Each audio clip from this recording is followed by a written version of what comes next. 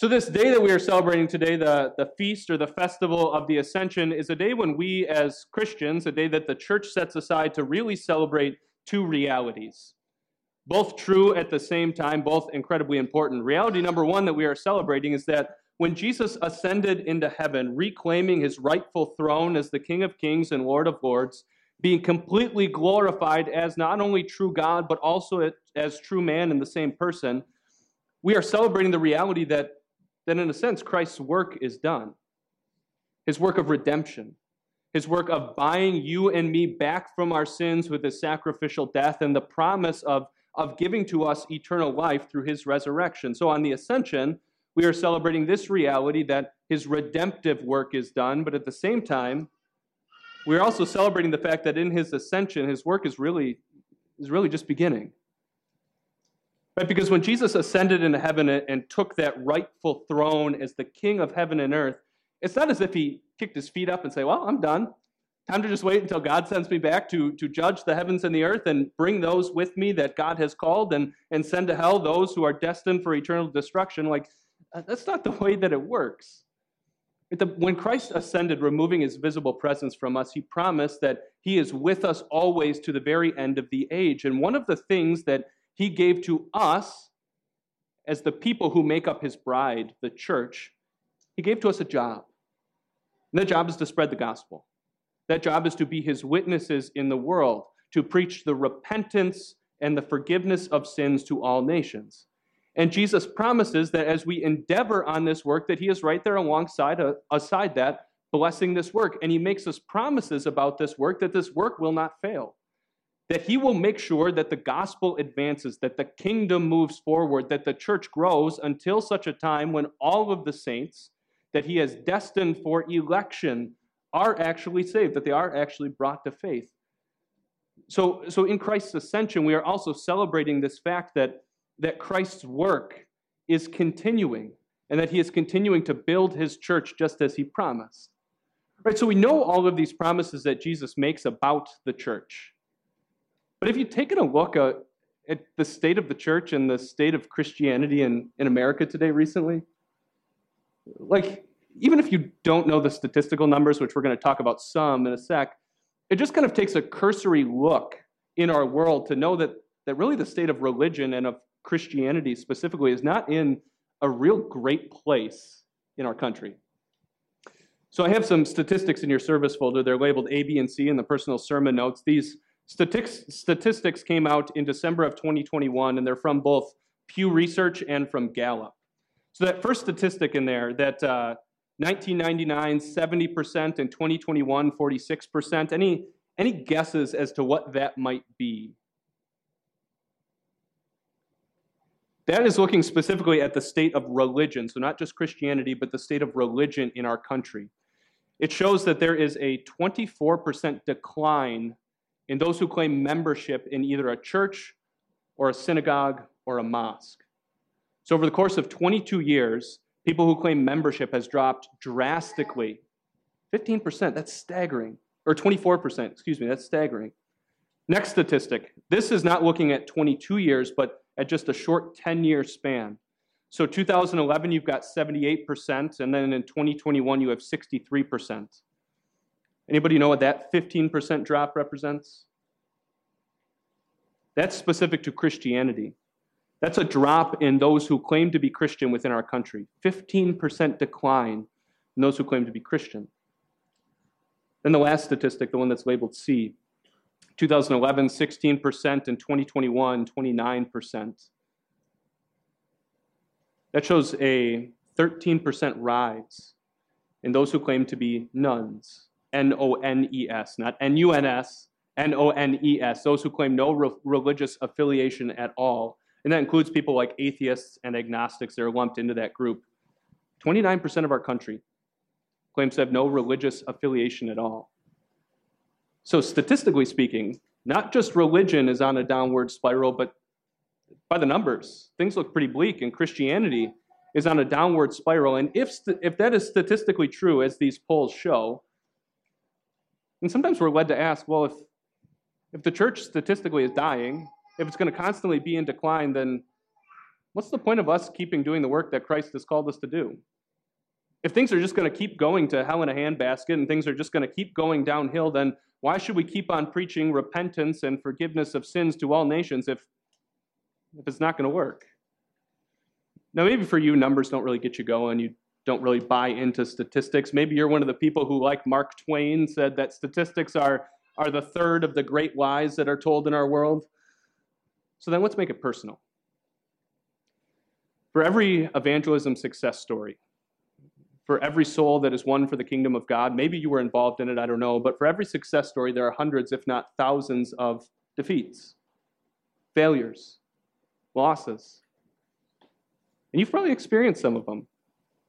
The declined personal invitations that you give, maybe the door that's been slammed in your face, or like me, you get a phone call from a very angry lady. I've told some of you this story before, but this story comes from the first year we were kind of pounding the pavement and trying to tell people about HLC. We hung a door hanger on this lady's door, and not long after I get a phone call where for like 20 minutes I was just berated up and down. And as I'm trying to explain what we're doing and trying to share Jesus with her, she eventually just says, well, you and your whole church can just go to hell. I mean, I can laugh about it now, but I've never had anybody like seriously. I mean, I've had somebody say that in a joke, but I've never had somebody seriously tell me, I wish that you were in the place of burning sulfur and fire. Like, that's defeating. Right? You've got the ways in which we are marginalized in everyday life because of what we believe and who we cling to. You've got those times where we, out of complete and utter love for the person that we're talking to and a desire that they be in eternal life with us, we speak the truth of God's word to them. And then they just toss it aside and they say, that's your truth, and I just don't need to hear it.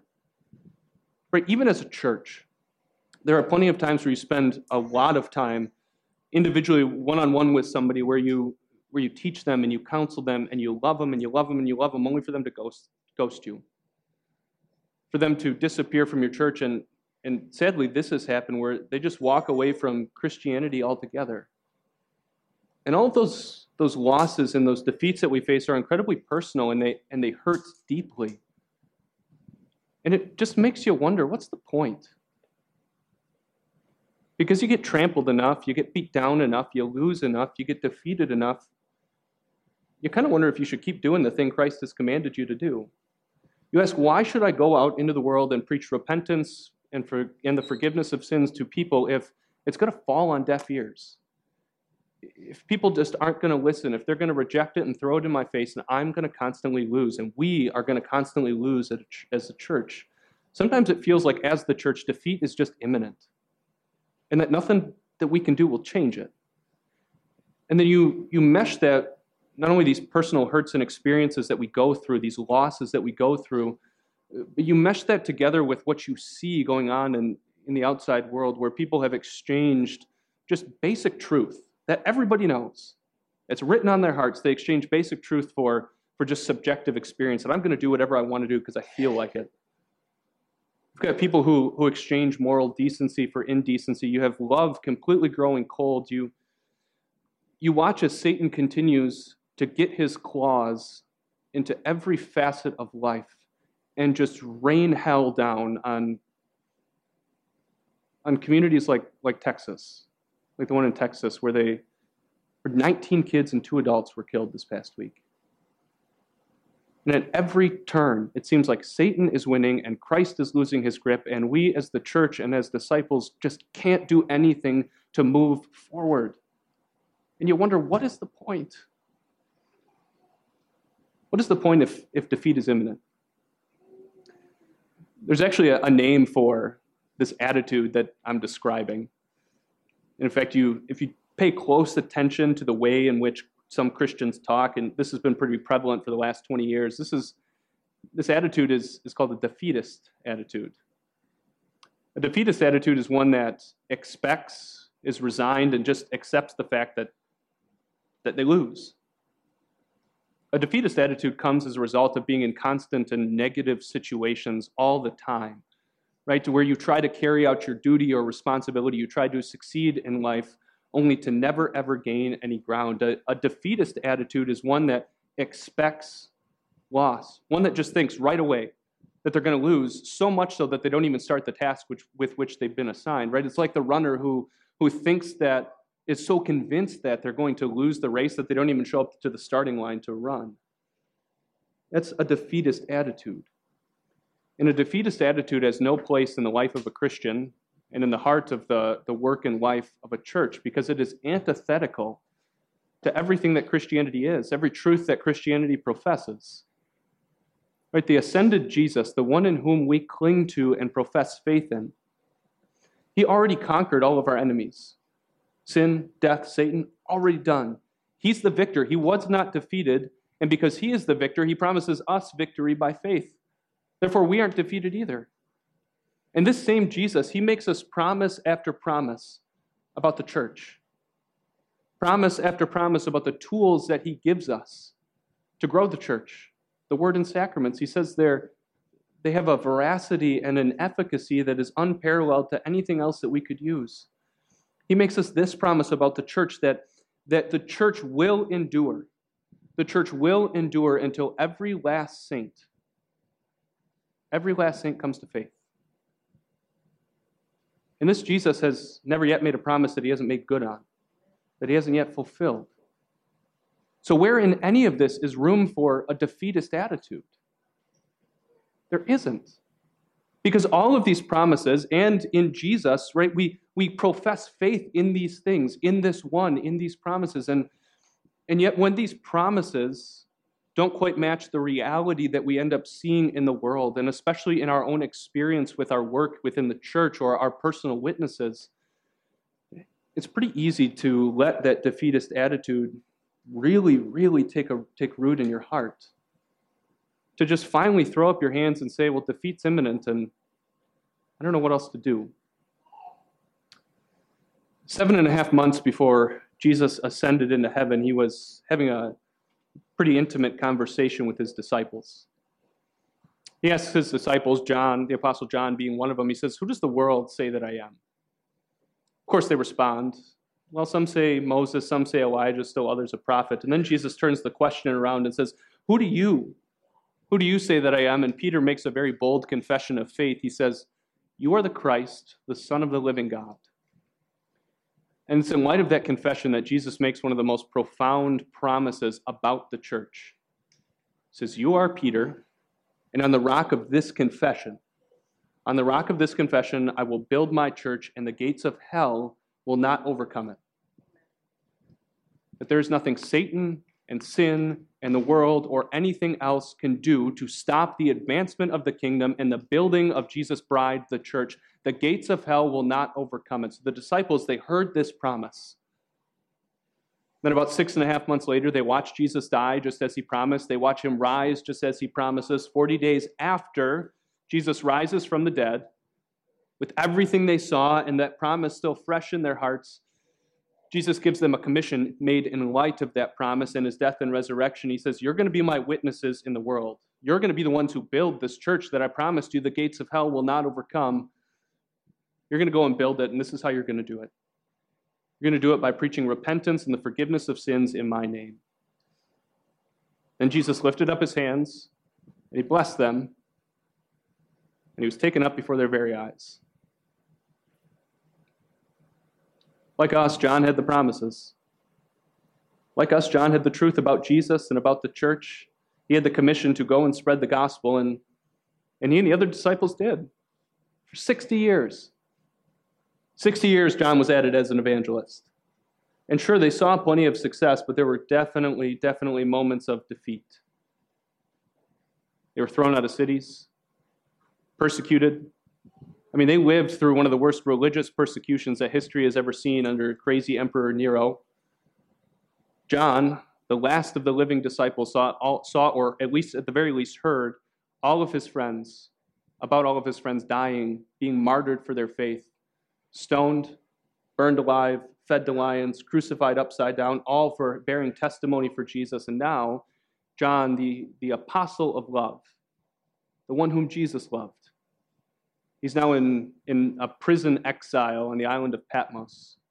He's separated from his congregations in Ephesus. He's got no one to love. I mean, if there was anybody in the church who had a had some sort of a claim to have a defeatist attitude. I mean, John was it. I'm sure on that island of Patmos, he thought about the ascension, thought about how Jesus lifted his hands and blessed them, the promise he made about the growth of the church and the advancement of the kingdom. The gates of hell won't overcome it. Thought about his commission to go and preach the gospel to as many people as he possibly could, but I'm sure he was also thinking about the defeat, about the loss, about how failure and defeat just seemed imminent. But then in the midst of being on that island and thinking through all of the things that he does, Jesus gives to John a vision that transports him from thinking about Christ's last day on earth to the last day of earth, when Christ returns in the same way that he left them. John sees heaven standing open and sees Christ as the rider on the white horse, a steed of valor and power. He sees Jesus' eyes as a blazing furnace, meaning that he can see absolutely everything all at once. He can see all of mankind's hearts, know their darkest secrets, know all of Satan's evil ploys. He sees Christ wearing a robe dipped in the blood of his enemies. He sees him wearing a diadem of crowns, a sign of his royal and divine and universal power over absolutely everyone and everything in heaven and on earth and under the earth. He sees coming out of his mouth this sharp two-edged sword. He sees an iron scepter in his hands. He sees names. He sees that Jesus bears the names like faithful and true. That he's the one who makes good on every promise he made, and everything he speaks is not only true, but it is truth. He sees that rider on the white horse bearing the name, the Word of God. That he is the very manifestation of the heart of the Father, and through him, God reveals things about himself that we could never find on our own. He bears a name on his robe and on his thigh, the King of Kings and Lord of Lords, that he is the divine and universal power over all things. But John also sees a name that's written on him that no one else knows but Jesus himself. Meaning that there's a greatness and a splendor and things about Jesus that our feeble human minds and hearts just can't possibly fathom, and they are wrapped up in the heart and will of God, only to be revealed to us when we are in heaven. Do you know what John is seeing here? He is seeing a Christ that looks wholly different from the Christ he watched go up into heaven. What he's seeing is the Christ who is the mighty champion, the conquering king, the valiant hero. And John doesn't just see who this Christ is. He sees what this Christ does. That he judges and makes war with justice. That there is nothing unjust or untrue about the actions that the conquering king takes against his enemies. He sees that this Christ is leading the armies of heaven in his stead. And they are riding on white horses just like he is. They are wearing robes of fine linen, white and pure.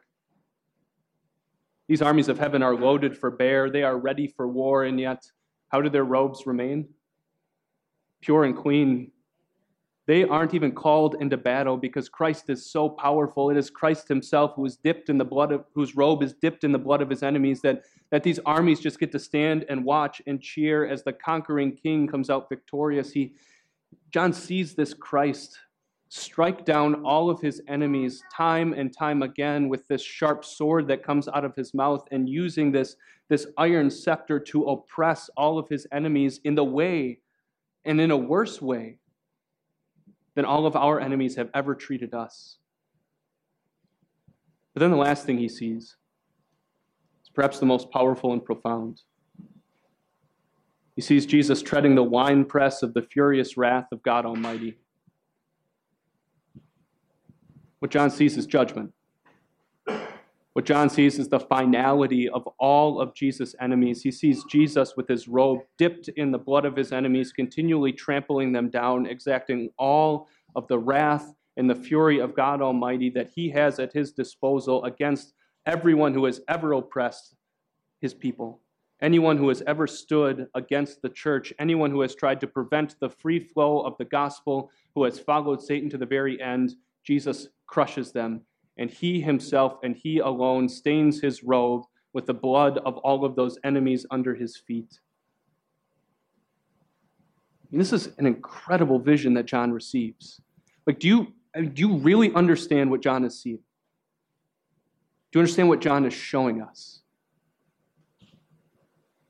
He's showing us that the Jesus we follow, the Jesus who ascended into heaven and took the seat of God, his seat next to the right hand of God, that Jesus is not some milquetoast, namby-pamby puppet king. Right? He's not somebody who just sits up there in heaven with his feet kicked back, kind of powerless until God sends him out. What John shows us is really the answer to our defeatist attitude. And that answer is Christ. What John shows us is the Christ who is the conquering king who rides into battle and fights for his people. What John shows us is the valiant champion who gets vindication for his people, for every single one of us who has experienced evil and oppression and hardship because of the work we do as disciples, the work we do as part of Christ's bride, the church. This King of Kings gets vindication for us.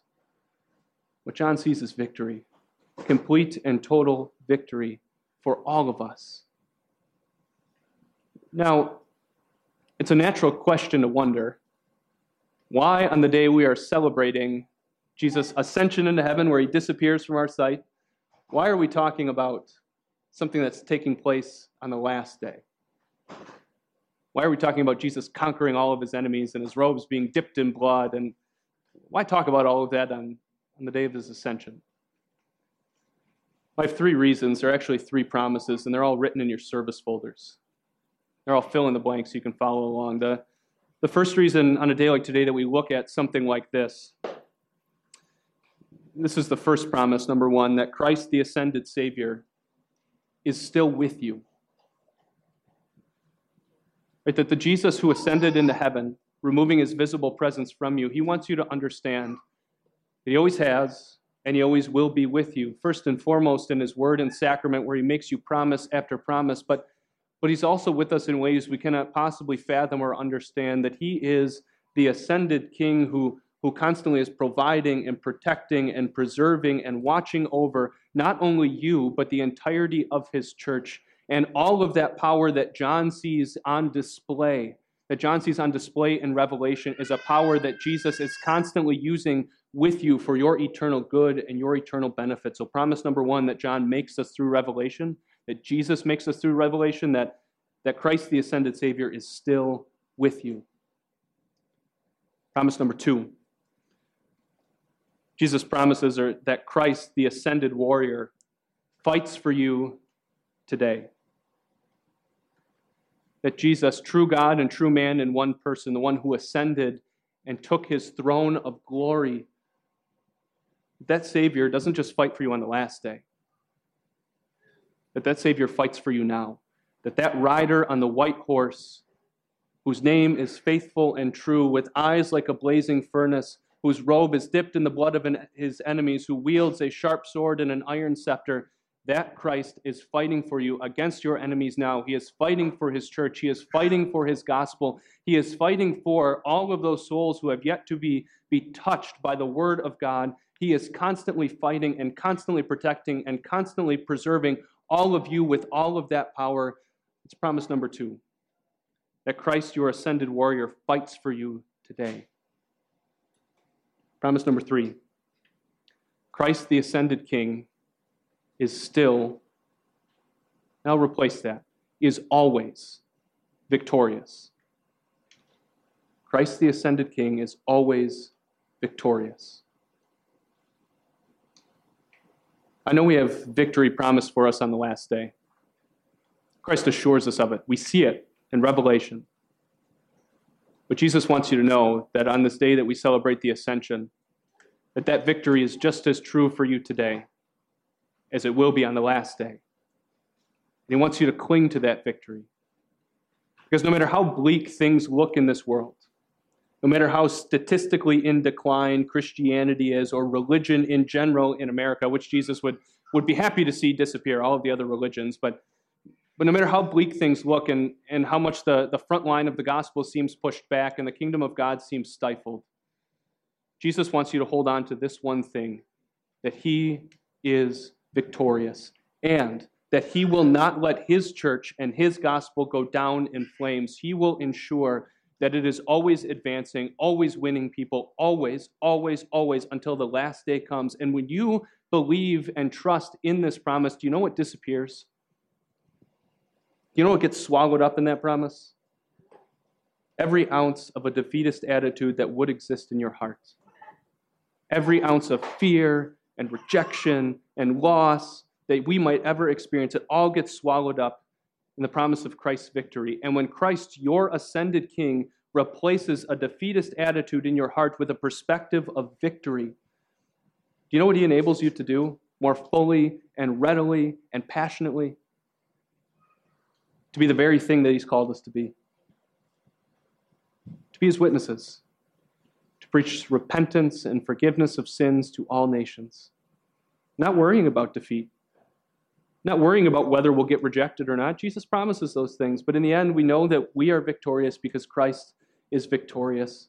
That even in the face of defeat, Christ's victory is sure.